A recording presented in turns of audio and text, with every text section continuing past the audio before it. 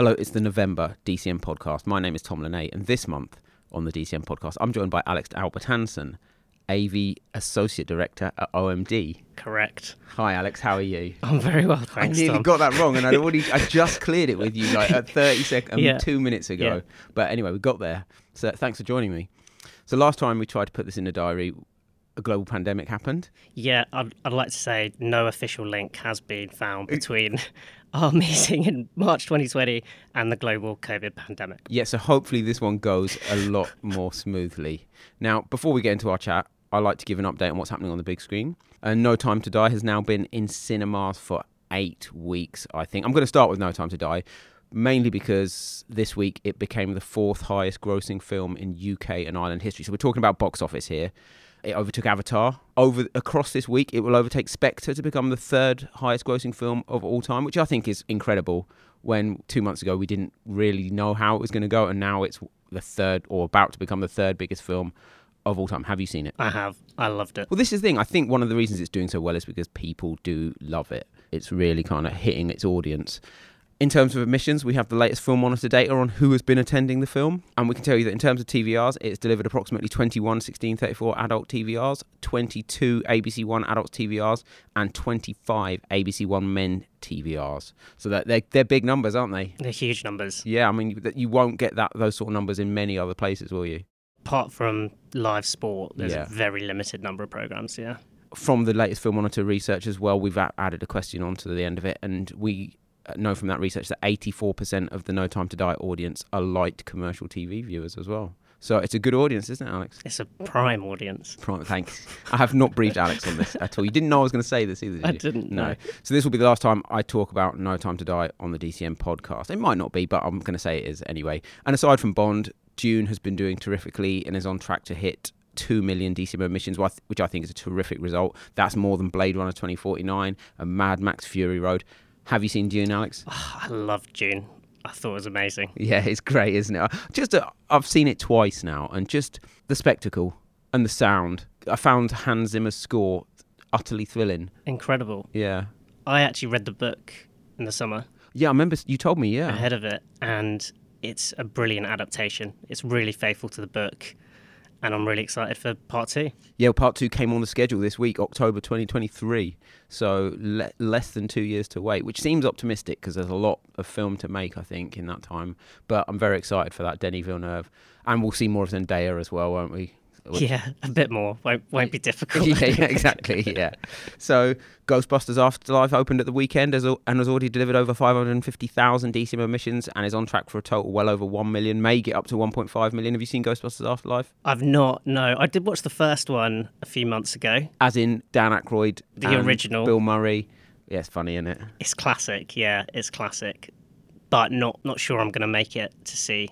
Well, I haven't seen it yet. I probably will go next week, but I haven't seen it yet. But I just thought I'd ask. But apparently Dan Aykroyd is in it and Bill Murray are in this one as well, yeah. Oh. So maybe that will swing it for you. Well, yeah, I will retract my previous statement about not seeing it and change it to I might see it. Yeah. And it's daunting to say, but Christmas is on the horizon, 4.5 weeks away. And in cinemas for the festive season, we've got Steven Spielberg's take on West Side Story. We have got Spider-Man No Way Home. Alex just did a air punch thing. You excited for that one? Really excited for that one. I think it looks amazing. Yeah, I mean, the trailers have been going off, haven't they? Obviously, I think it's bringing in the other villains like Alfred Molina's Dr. Octopus and Willem Dafoe as the Green Goblin. Yeah, gosh, it looks good. I'm excited to see it. That's the 15th of December. And then The Matrix Resurrections on 22nd of December. Very excited for that as well. Big Matrix fan. Yeah, me too. And it looks spectacular, doesn't it? And then on Boxing Day, The Kingsman. Yeah. So the spin-off from the Kingsman series. And there's some smaller films in amongst there as well, like the Palme d'Or winning Titan, which I have seen and have still not yet recovered from. Yep, lots of good things in cinemas over the next month. Have you seen anything else at the cinema recently, Alex? I did actually, at the weekend, see Eternals. Okay. And you're a Marvel fan, aren't you? Yeah. You know I'm a huge Marvel fan. Well, it's funny because Marvel fans I've spoken to haven't been as keen on this one, but then the people who don't like Marvel seem to like it.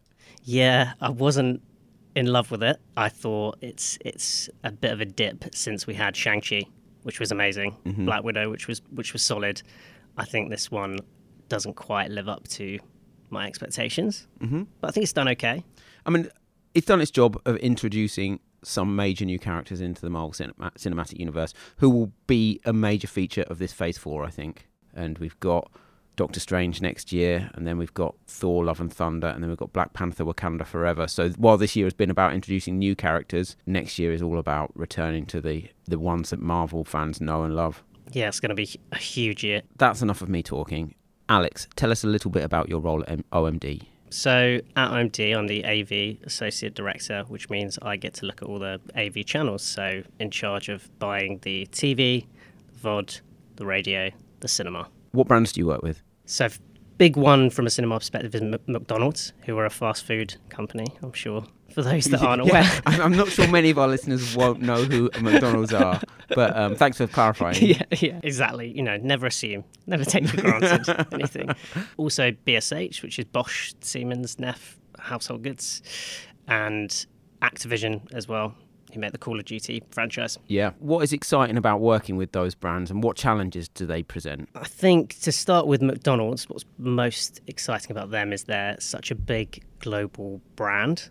They do have budgets which reflect that, which means you can do loads of exciting things, and it doesn't really limit what you can do because there's enough scope to kind of go across all the main channels. And are they open to ideas? They are open to ideas, yeah. They've got to work for them. Everything we do has to work for the business. So going to cinema specifically, one of the big things for McDonald's is return on media spend, which they monitor relentlessly just to make sure we're pushing as far as we can. And we've worked really hard on cinema over the last few years to get that into a space where it does deliver really strongly for McDonald's. So now we've got without going into the trading details, we've got a really strong base plan where we have a blend of in-reel and premium spot inventory, which delivers the best results. And they've been increasing, which is obviously a good thing.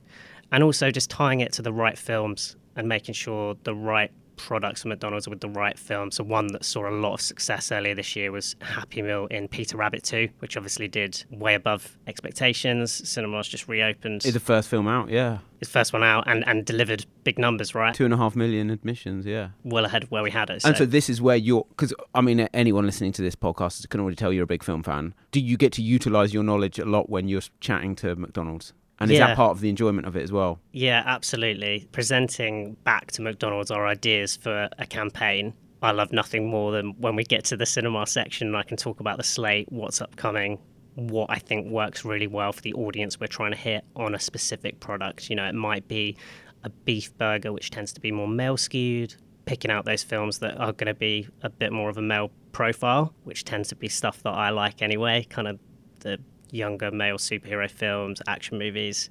So getting to talk about that as part of my job is quite fun. So you talked about return on investment. Can you tell us a little bit about the research that you've done or how you prove that works? Yes, so McDonald's work with a econometrics company. So we provide them with the data for each of our channels in terms of budgets, delivery, and we get those results back in the form of ROMs, which we can then look at on a channel-by-channel basis, on a campaign-by-campaign basis, see what's working well, see what's not working well, and then we dive deeper with the econometrics company into what the reasons are for that. And I'm assuming, you said you work with Activision as well. Their audience might be quite similar in some respects as well. Call of Duty has been a big brand on cinema as well. Do they present similar challenges? Yes, they are a bit different in the fact that they're more seasonal. So it's their annual release of the Call of Duty franchise, which you said is absolutely huge. We've had some challenges in the pandemic and shifting behaviours in terms of people going more onto the likes of Fortnite and Activision's kind of competitor to that, which is Warzone, which has been doing really well.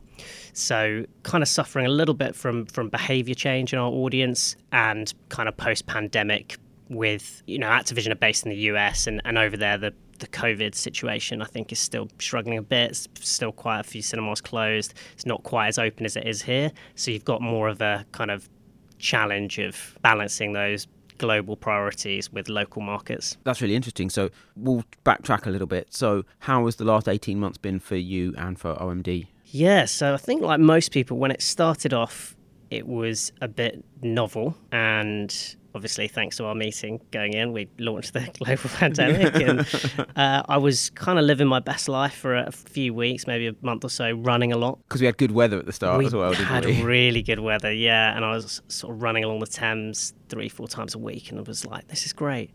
And then as it dragged on, it got tougher, and the weather turned, and it got colder.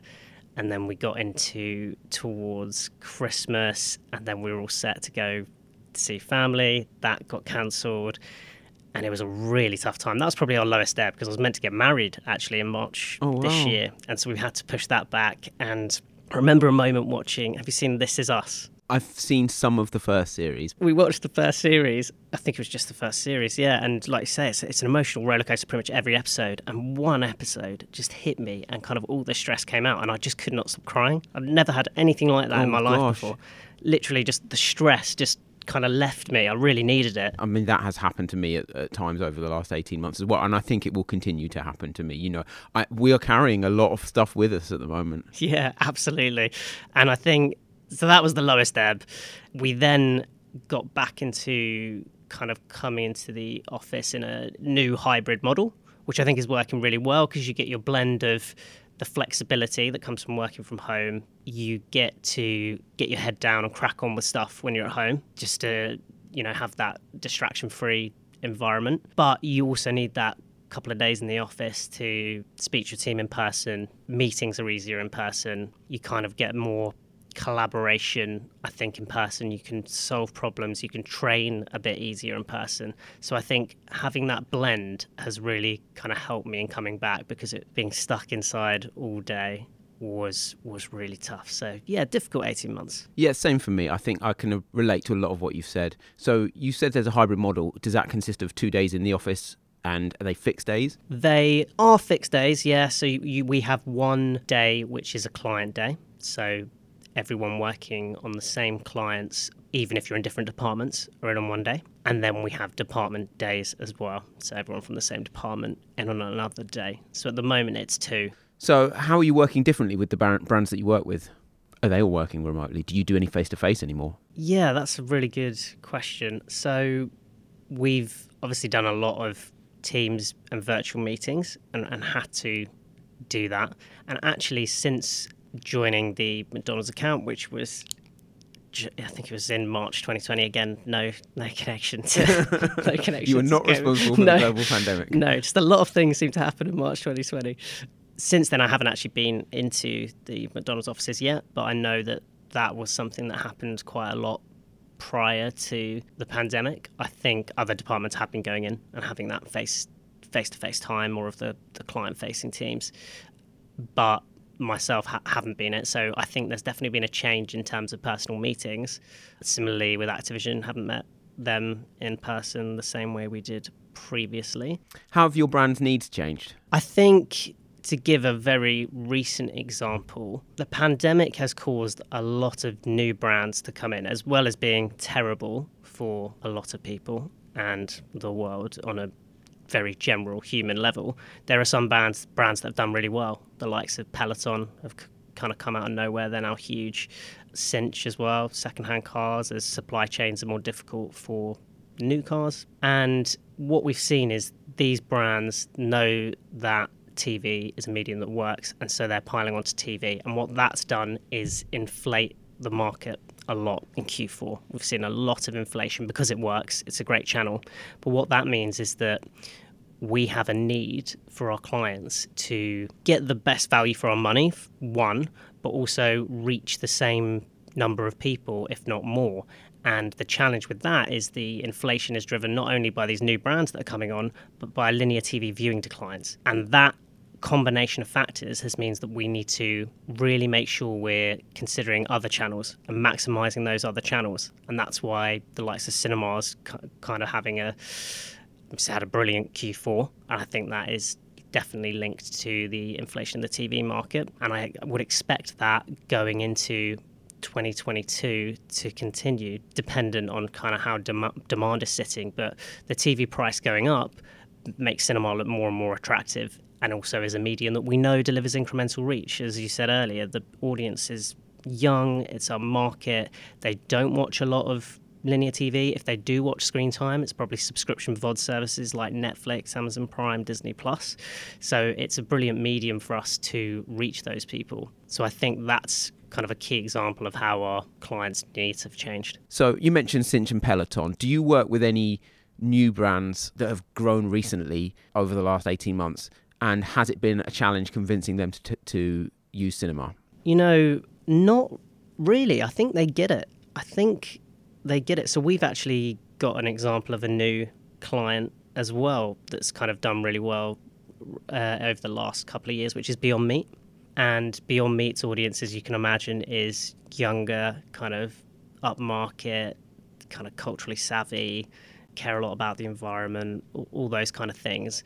But it has a really strong affinity with cinema. And getting that as a channel on the plans isn't the more challenging channel that it was, 5-10 years ago. I think it's seen now not as a nice to have, but as a kind of crucial part of that AV mix alongside TV and VOD to deliver that total reach, and that's really important. And I think as well, cost-wise, it is kind of there now. It's absolutely there. And another thing that we've not mentioned is the HFSS restrictions coming in, which, well as Beyond Meat, it also affects McDonald's, as you can imagine, to a large degree.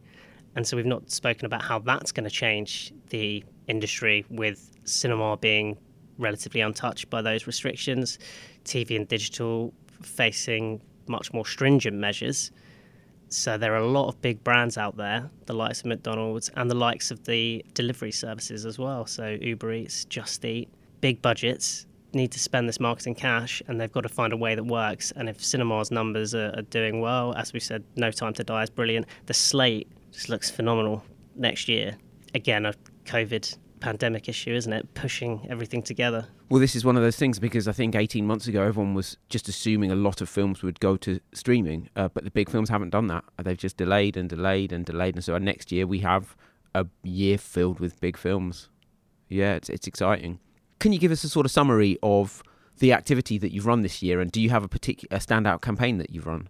Standout campaign for me would be the McDonald's Affinity campaign. So this was our big brand launch in the summer, and it was just a brilliant time to launch a campaign because we had the Euros, which obviously the pain has kind of subsided now, but at the time it was all going very well, and huge audiences on TV, brilliant time to launch a campaign. Cinemas were back open, and Black Widow came out in the opening weekend. We had the gold spot in that. So that was my favourite campaign, just because we had all those high impact moments. We had the semi-final, England semi-final against Denmark. We had as I said, the gold spot in Black Widow. So all these kind of high impact premium AV moments in one campaign. And that must be quite a nice debrief as well when you talk about that with the client. Yeah, absolutely. And Black Widow as well did far above our estimations in terms of admissions numbers.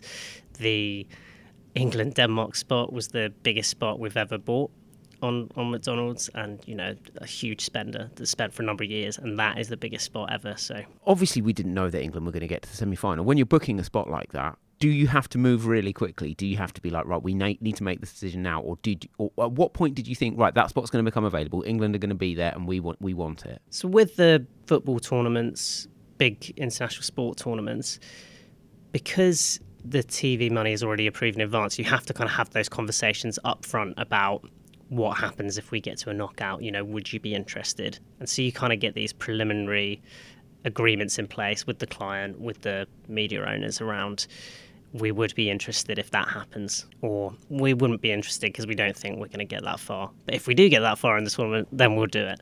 Those kind of conversations. And also you get the extra time conversations as well. You don't know if a game's going to go to extra time, but if it is, there's extra minutage. Would you be interested in if that happens? And that happened actually in the England-Denmark, didn't it? Happens in a lot of knockout games now, doesn't it? Yeah, not good from my heart, that game. But that was a good example of us kind of getting things in place, set up, so that we can take advantage of those moments, in real time as you get through the next round. Well, it's interesting because next year, obviously, the World Cup, which is going to present a different selection of challenges. It's in Q4. And we've got some very big films out at that time. And I'm wondering are you thinking about how TV and cinema could work together across that period? Yeah, I think it's going to be a super interesting time because we've never had a Winter World Cup ever before. Because there's going to be no football on Sky at the time either, and Black Panther Wakanda Forever is going to be in cinemas. Yeah, that's going to be amazing. It's going to be interesting because there's going to be brands that are seasonal, that always come on Q4 pre-Christmas, but have never been around football before. So you're going to have a lot of brands that I think will be thinking, say they target a more family audience, do they want to be around that activity? It's also a condensed tournament this year. It's 30 days, not 38. Yeah. So that's going to be really interesting to see how that... Same number of teams as well. Is it really? I think so, yeah. Yeah. It's going to be a lot of football. Yes, there's going to be a lot, all the football. Yeah. All the football. all the football, all the time. Yeah. Mattering to somebody somewhere, presumably. If you haven't seen, that's Mitchell and Webb reference. I love that sketch. Yeah, it's amazing. Yeah, so I think Q4 is going to be massive, and like I say, definitely opportunities for TV and cinema to work together, especially when they're delivering, the kind of ratings you spoke about earlier, because those are few and far between now, those shows. And Black Panther Wakanda Forever, we're expecting to deliver over 20 1634 male TVRs and about that 1634 adult TVRs. The first one was absolutely huge. Yeah, that's huge. That's up there with some of the biggest games of the tournament. So in terms of group stages, yeah, definitely opportunities for cinema and TV to work together. How do you see the next year going in terms of media spends, media budgets, blend of planning? And we've obviously touched on the strength of the cinema slate. How you think that might fit into your plans over the next year? I think it's going to increase. I think it's going to increase because the declines we're seeing on linear TV are not going to slow down. Probably Netflix, Prime, Disney Plus, they're still doing really well. And particularly for younger audiences, YouTube, they don't watch a lot of linear, and we still need to reach them as agencies helping our clients. So the way we need to do that is adjusting our channel mix. TV isn't delivering quite what it was. So can we look to pull in more VOD? Can we look to pull in more cinema and achieve a blend that whilst TV is still declining, that blend itself still gets you to the reach numbers of a few years ago when you had more TV. So it's about using our planning tools, thinking about programming, the slate, pulling all those things together and kind of making the case for our clients that this is the optimum way to spend your budget to reach this audience across AV as a whole, as opposed to channel by channel and it being more siloed. And McDonald's, as an example, are really good at that. So we talk often in terms of AVRs rather than TVRs. So similar to when you convert cinema admissions into TVRs. So we've got a comparison. It's not perfect, but it does give us that comparison, which is really useful. We do a similar thing on VOD, and that gives you the kind of overall AV picture, which I think is more useful nowadays, particularly in the context of that TV decline. We've been talking a lot. Time flies when you're having fun, Alex. It does. This is dragged. Let's talk about films. What have you particularly enjoyed this year? One that surprised me with how much I enjoyed it was Free Guy. A lot of people say the same thing. Yeah, I think it had the potential to be quite silly and not really cut through, but I really enjoyed it. I thought it actually had a real emotional core to the film. Ryan Reynolds, Jodie Comer, brilliant in their lead roles. I really loved it. I loved all the references. I thought it was great. Yeah, it's a lot of fun, isn't it? What are you looking forward to next year? So much. Maybe just 3 or 4 films. Oh gosh, there's so much I'm looking forward to. I think you mentioned it earlier, but Thor 4, Taika Waititi back, he's amazing. Thor 3 was fantastic compared to the previous ones where they were trying to be a bit too serious. Yeah, they basically, I think Taika Waititi's transformed the MCU. All the films seem to incorporate his, apart from Eternals, obviously, incorporate his style of humour now. Yeah, massive impact. Christian Bale as the villain in Thor. It's Thor Love and Thunder. It's out in July. Christian Bale hasn't been in a comic book film since The Dark Knight Rises. That's big news. And Natalie Portman returns and takes on the role of Thor. Can you imagine Christian Bale if you're a light technician and moving that role when he's playing this villain? You're going to be on tenterhooks, aren't you? I hope that Christian Bale has mellowed a little bit. And also the Marvel Cinematic Universe is not resting on his shoulders, so hopefully he can have some fun with it. Yeah, come on, Christian. Yeah. Anything else? Yeah, I think beyond the Marvel stuff, which is all going to be amazing, I'm actually really excited for Jurassic World 3. I love the Jurassic Park franchise. It's one of my favourites. As a kid, I was obsessed with dinosaurs. And so always I'm first opening weekend to see those films. And just a couple of weeks ago, Sam Neill tweeted a picture of him, Laura Dern and Jeff Goldblum at Pinewood Studios. No filming way. it, yeah. I didn't know that. And also, you may not know that this week they released the first 5 minutes. I think it's the first 5 minutes. It's a prologue, and it's on YouTube now. So that's Jurassic World Dominion. It's in cinemas on the 10th of June. Is that it for next year? Other one that stands out for me is Avatar 2. Yep. And that's because Avatar 1, profound impact on me. I remember so clearly coming home from the cinema, just sitting on my staircase being like, I have never seen anything like that. In terms of the special effects, they were unbelievable. And the 3D as well, wasn't it? Probably the best film, maybe the only amazing film I've seen in 3D, but that's because they wove it into the core of it, right? Rather than retrospectively add it. And I just thought the 3D worked incredibly well. James Cameron, as a filmmaker, is always someone who invents new technology to make his films. So there will be stuff we've never seen before in this film.